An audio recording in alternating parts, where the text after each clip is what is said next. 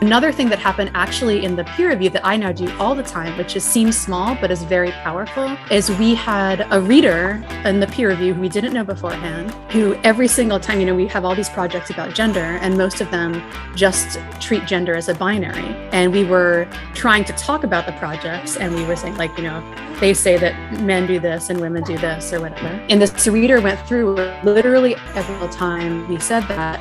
They said, well, what about non-binary people? We actually reached out to them. We're like, well, we're not really sure what to do because these projects did not talk about non-binary people. And they were like, well, just say that. Just insert a line that says, when you're summarizing the results of the study, just say, the study concluded, men do it this way, women do it this way. The study did not consider non-binary genders. And so we just did that, just very matter-of-factly. Welcome back to the DFN podcast. I'm your host, Ali, and today's episode is a very special Q&A with co-author of Data Feminism, Lauren F. Klein. For those of you who don't know, Data Feminism is a book written by Catherine D'Ignazio and Lauren F. Klein that presents a new way of thinking about data science and ethics, one that is informed by intersectional feminist thought. A key theme of the book is power, because in today's increasingly technological world, data is a form of power. It has been used to expose injustice, improve health outcomes, and topple governments.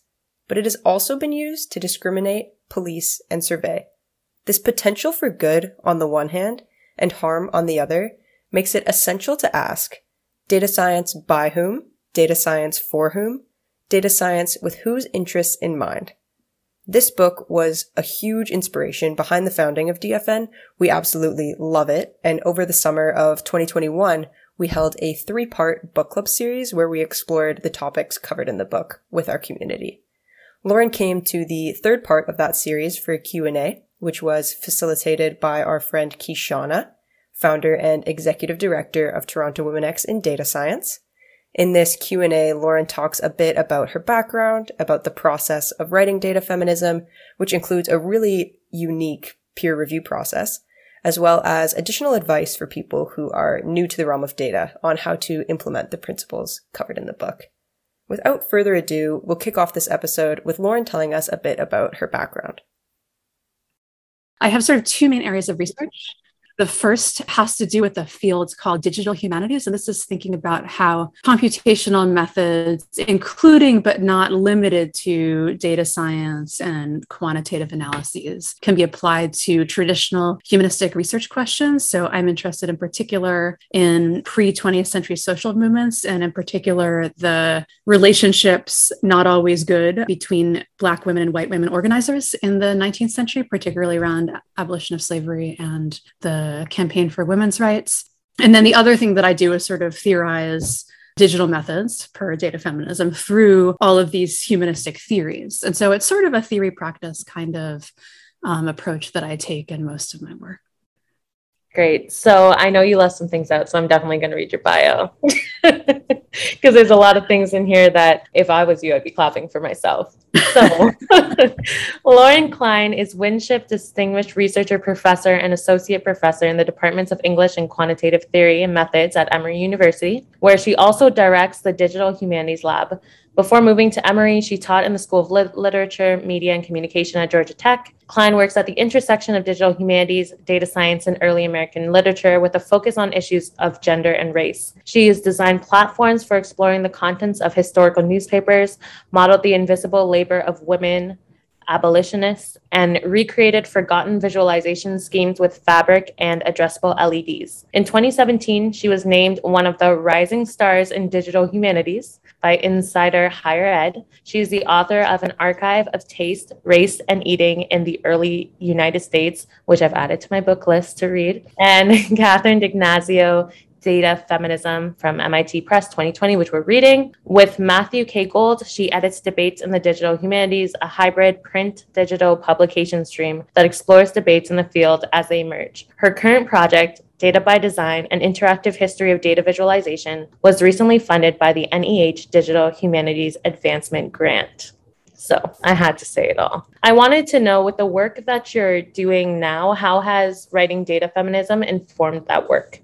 So that's for everyone who missed all of the great things. Her current project is called Data by Design, an interactive history of data visualization.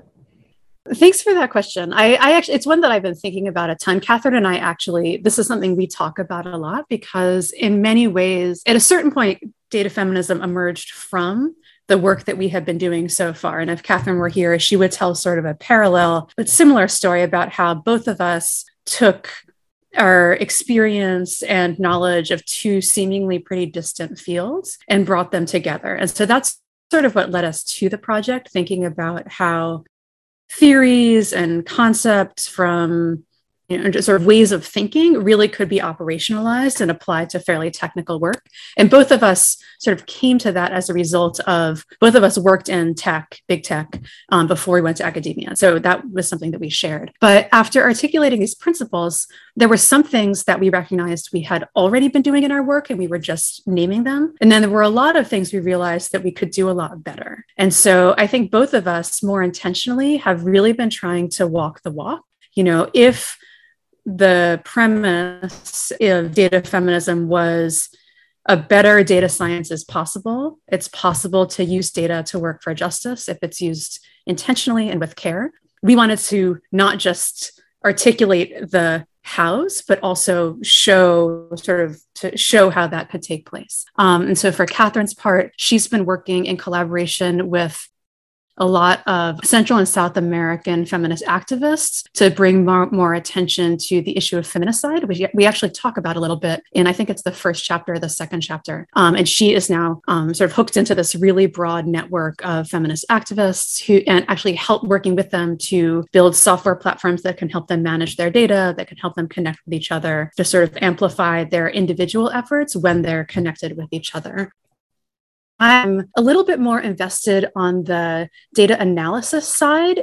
For me, the questions that I've talked about for like my whole academic career, at least, is, what are the uses of quantitative methods, especially when applied to the data that we have with the knowledge that that data is not complete, and what are their limits? And I always sort of toggle back and forth between feeling like there's more uses than limits or feeling like there are more limits than uses. But I have been trying to think about the ways that we can use data analysis techniques. In particular, I deal a lot with textual data. So when I'm talking about data analysis, I really mean like NLP and machine learning and with some network stuff thrown in. But I'm really trying to think about if there are feminist concepts like invisible labor, like ideas of collectivity versus like individual nodes or actors that we can model more robustly, and then we can try to elevate or make visible or make more present because we have brought together these ways of thinking about data and thinking about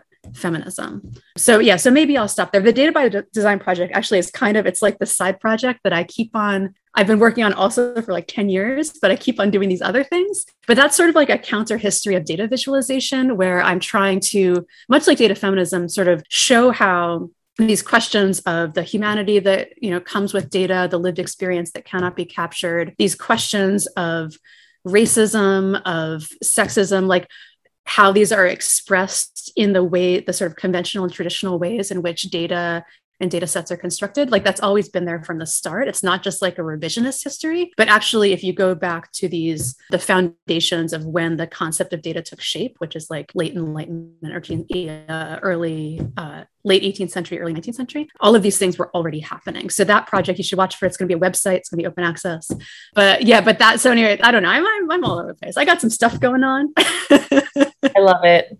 I love the different layers. Also, audience, if you have any questions, put them in the chat, raise your hand. I'll try to look for it. I could quite easily hog Lauren all to myself, but if you have questions, please raise your hand. I see a hand raised from Ali. Do you mind unmuting yourself and asking a question? Hi, Lauren. So you said that I see your basement in the background, and you said that that's where data feminism was written, or much of it was written, which is funny to me because since I've read so much of data feminism and it seems like this holy book to me, I picture you and Catherine sitting in this white, pristine lab while writing it. So it makes me think, what did the writing process look like for the two of you? I was tempted just to like quickly change my virtual background so you could see some sort of temple of technology. So I guess the interesting thing to know about me and Catherine is that we didn't know each other really before we started working on this project together. We were introduced because I had been working actually on this history of data visualization project that I mentioned in like 2013. And I had given this talk in Boston called Feminist Data Visualization, where my theory was like, if again, like I just said to Kishana, like if we go back to our earliest known examples of what we take to be modern data visualization, there are actually a lot of examples that sort of embody these feminist principles that we haven't paid attention to because they're not coming from like political science or economics or, the places where we conventionally look for examples of what constitutes, like rigorous scientific research. It's mostly educators. They are mostly women. They're mostly teaching young people. So it wasn't even considered sort of rigorous work. Anyway, so I was doing this sort of talk. Meanwhile, Catherine did not go to the talk, but a friend of hers was like, hey, I think you'd be really interested in this talk that I went to, because Catherine had recently written this blog post that was thinking about feminist approaches to visualization in a contemporary context. We had this mutual friend. It turns out like it's a small nerdy world. We got introduced. We decided to write a short paper together, which we did like virtually. This was pre-pandemic, but I think both of us had pretty collaborative scholarly practices, more so I would say than most academics do. So we were pretty comfortable with collaborating over Google Docs and Dropbox. And we were using, it was like pre-Zoom, so we were using Skype. So we did that. And then Catherine actually, through her sort of Boston MIT network, was introduced to someone who had the series at MIT Press who was like, you should really turn this paper into a book. And so like when someone says that to you, you're like, okay, yes, I think so. So we sort of replicated and expanded the practice. So there are chapters. So we each sort of took the lead on different chapters because there are chapters that reflect a little bit more of our individual expertise. And so we each would sort of draft one chapter, but we would switch and we would constantly write and rewrite over each other's work to the point that I could not tell you at this point, like which word was written by which person. And I think we also got to be really good at recognizing what the unique skills of each other was as a writer. Like Catherine's really good at a good, like closing zinger. Like I get to the end and I'm exhausted and I'm like, I've said everything I need to say. I'm done. And Catherine can usually come in there with like one really snappy last sentence. And so I would usually like by the end of it, I would be like, Catherine, can you fill this in? I don't know what my skills are, but, so we just did a ton of revision. We did it all via Google Docs. It went through several iterations before we submitted it for this open peer review process, which some of you may have seen. So MIT Press at the time was testing out their online publishing platform that involves commenting and drafts and, some features. And they wanted to test it out. And they approached us and said, would you want to do this? And it was such a natural fit for what we believed about the process of writing the book and what we knew to be sort of both what we knew, but also what we didn't know, and how the fact that we didn't know certain things or inhabit certain perspectives. I mean, Catherine and I, like in the grand scheme of things, are pretty similar to each other in terms of our positionality. Like we're both white academic mama ladies. I mean, you could quibble about the differences, but that's pretty much what it is. And we were trying to write this book that spoke to a wide range of human experiences, and those were not ones that we personally necessarily had experience with. And so we did this open peer review, and we solicited feedback from folks in our respective communities. And we also just put it out there. And the response was very amazing. Both, I think, the people, our own people, they showed up for us, which felt really good, but also in ways that we didn't anticipate. It really seemed to resonate with people. And I think the peer review, and I think in many ways, because it was a fairly vulnerable position, especially sort of an academic position to take where you're really acculturated. Like you can tell I'm doing it now. You're acculturated to just like speak authoritatively and always pretend like you absolutely 100% know what you're talking about. Most academics don't put drafts on the internet for people to critique. But I think that sort of, I was going to say paradoxically, but not even paradox. It was just like, there was something about that I think made people feel more able to comment.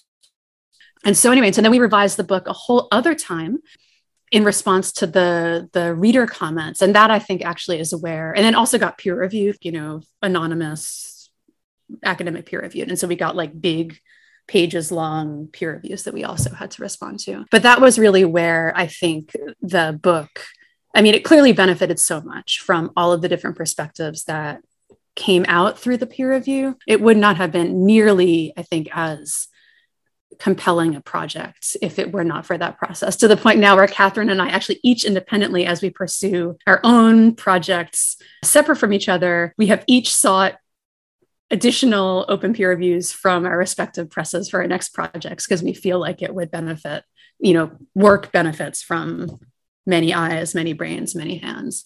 It's so clear to me now. I can definitely see how that can be really, really vulnerable, but I'm really glad that you both took that take, because it just felt like it was really intentional. Like I could tell how intentional it was when I was reading it.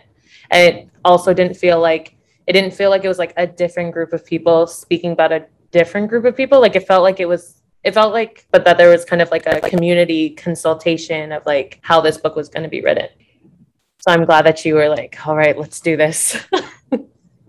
I'm starting to get a lot of questions in the chat, so I'll try to go through them. So I have a question from Stacy. She says, sometimes it feels like nothing but problems in sight, a very large mountain to overcome. Do you personally have optimism it can get better, or do you see a lack of attention/leadership? Oh my goodness. I mean, I feel like saying yes to all of those questions. I mean, I agree with all of those, right? I mean, I do feel like I don't know what the scope is, but I'll say, both globally in terms of climate change and global conflict and global inequality, nationally in terms of climate change inequality, internal conflicts. And I think also maybe I'll just sort of like limit it to the scope, like in the field of data science or sort of STEM fields. I mean, I do feel like these problems are mountains. I also feel that there is, I would say with the exception of in STEM, where I feel like there are some bright spots, but there is sort of a lack of attention and leadership, at least the kind of leadership we would like to see. And I simultaneously, I don't think I'm very Pollyannish. I do think that I'm pragmatic. And I think Catherine and I both, there are versions of the book that we could have written that would have been like, we refuse to work with data because it is fundamentally corrupt medium and an imperfect representation of what we know to be true about how people live their lives, right? Like and I actually like that book exists, and I honestly would believe, like I would like agree, I would be underlining most of that book. But I think like Catherine and I are also at our core like deeply nerdy and like the technical aspects of this, and we feel like there has to be a way. I increasingly feel like this is not like at a large scale, and I think that it does happen through small intentional acts in the environments that you can touch and impact. And that's sort of where, and I think the other thing is that there are individuals in most of these small individual groups that also think the way that, that we do.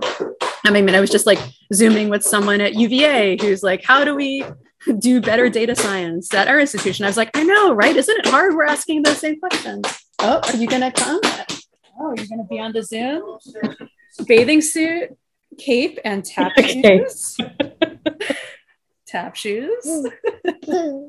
Yeah, it's pretty funny. That was a good outfit. If you had to make an appearance, I would actually now go back upstairs. Okay, please? Nope. Okay, then you have to be quiet or do a picture over there, okay?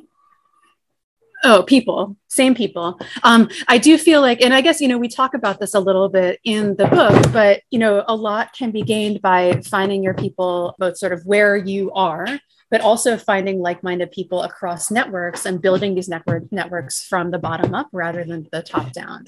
And I think, in many cases, and this is something that Catherine and I talk about a little bit in the book, vampire teeth, but are now trying, so you're really pulling out all the stops here. But I think, we had sort of theorized, but are increasingly, even since the book was published, I think we're seeing more of this type of work happening like at the industry level, at major conferences, the projects that are sort of counter data science projects, like the audits of existing systems, the large scale analyses of the values embedded in, like for example, I'm thinking of Ababa Berhane's recent paper, The Values of Machine Learning or something, where she and a team did this sort of like values audit. I mean, and we're seeing this type of work rise to the level of national prominence, be featured at major conferences. And it is sort of always, or in many cases, and sort of playing a role of accountability, right? But again, I think that has tremendous value. And together, and like this is just in general how social change happens, right? It's like there always needs to be these accountability mechanisms that keep the people in positions of power, that sort of like bring them a little bit over to the side, such that eventually large scale change is made. Definitely. Going back to the peer review, I have a question from Mark. Hi, Lauren. How long did the peer review process take for you? Also, thank you for this. It's great to hear little fan mail in there. The peer review process, I think we opened it for maybe 2 or 3 months. I think we had intended to keep it open for 2 months and we extended it for 3. So that was the commenting period. And then the sort of formal peer review took place in parallel. But then the revision process took almost a year, I think. Let's see, so the peer review, I think it closed around like December, January. Someone can probably look on the site, it's still active. And then, no, I don't know, maybe, yeah, and then the reason why I'm hesitating is like when you write a book, there are so many times when it comes back to you. So like you submit the draft for peer review, then you revise it, then you submit it for full review, then you revise it, then it gets copy edited, then you revise it, then it gets typeset, then you revise it. I do remember that we submitted the final version of the book in April 2019. And it came out in March 2020. So there was an 11-month gap when we like did not touch it at all. But anyway, yeah, sorry for the lack of concrete. Okay. Please be careful with those weights. Those are heavy, okay? Well, they're not really heavy. Okay. Daisy, we have, for someone working on data viz in a small, fast-paced NGO, primarily using secondary data to build tools for vulnerable communities, I worry often that we may overlook biases, privilege, and the many elements mentioned in the book. However, much of these are invisible issues that can be amplified by my visual work. How do I make data responsibility as a priority to my org without being able to specify specific potential harmful outcomes? That's a really good question. And so I guess like I have sort of 2 answers to this. And one of this actually comes from sort of the way in which DEI efforts are often structured at institutions. And the question of like how you make people care about a concept and value a particular concept, like for instance, diversity or responsibility, is like you write it into the highest level of documents that you have that define the scope of who you're hiring, what kind of work you do, how you value and assess, elevate, promote that type of work. Like you need to get it into the assessment criteria or the mission statement.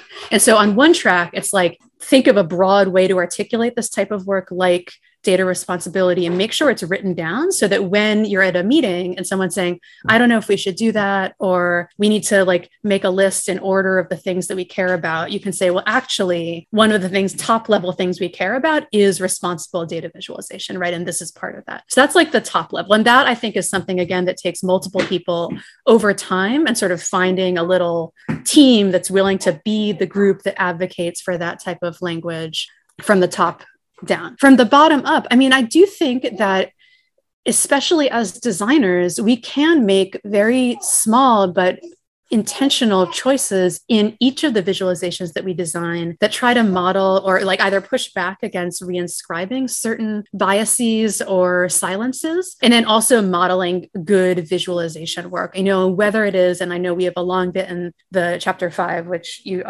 read very closely, but like about just titling visualizations. Another thing that happened actually in the peer review that I now do all the time, which seems small, but is very powerful, is we had a reader in the peer review who we didn't know beforehand, who every single time, we have all these projects about gender, and most of them just treat gender as a binary. And we were trying to talk about the projects, and we were saying like, they say that men do this and women do this or whatever. And this reader went through literally every time we said that, they said, well, what about non-binary people?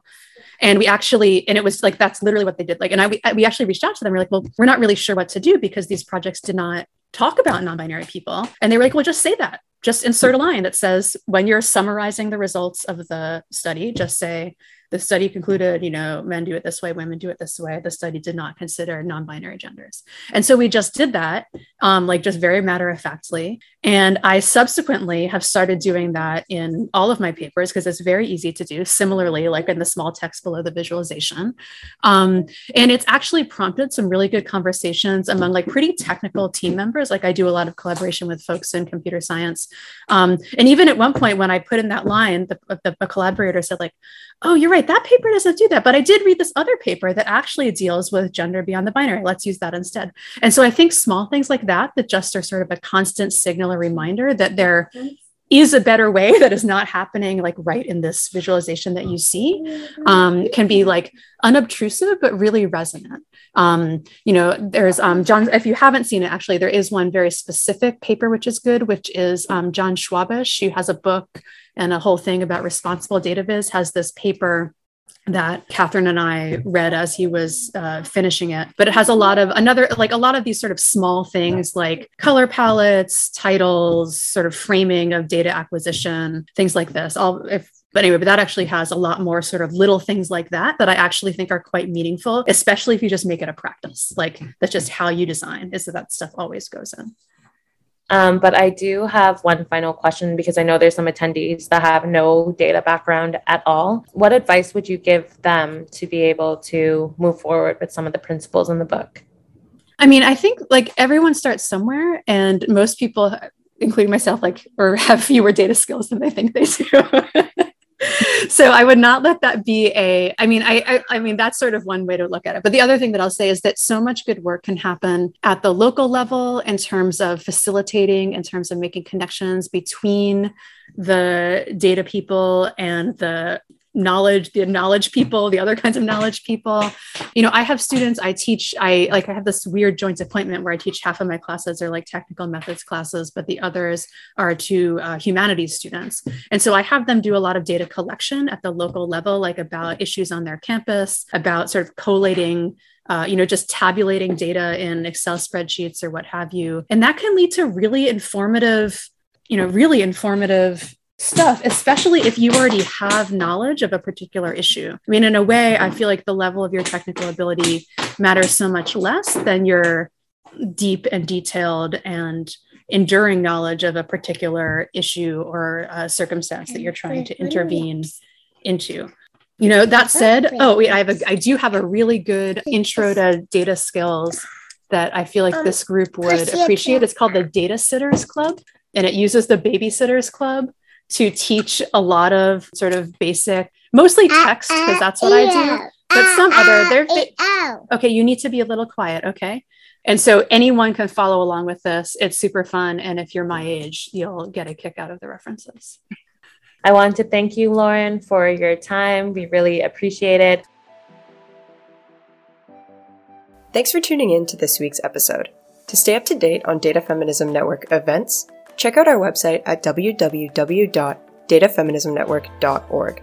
If you're a fan of the show, follow us on Instagram at Data Feminism Network and on Twitter at DataFemNetwork. You can also follow us on LinkedIn, where we post event updates and share job opportunities related to data equity and inclusion. Be sure to tune in to next week's episode on the importance and power of data-driven feminist movements with Amanda Austin from Equal Measures 2030.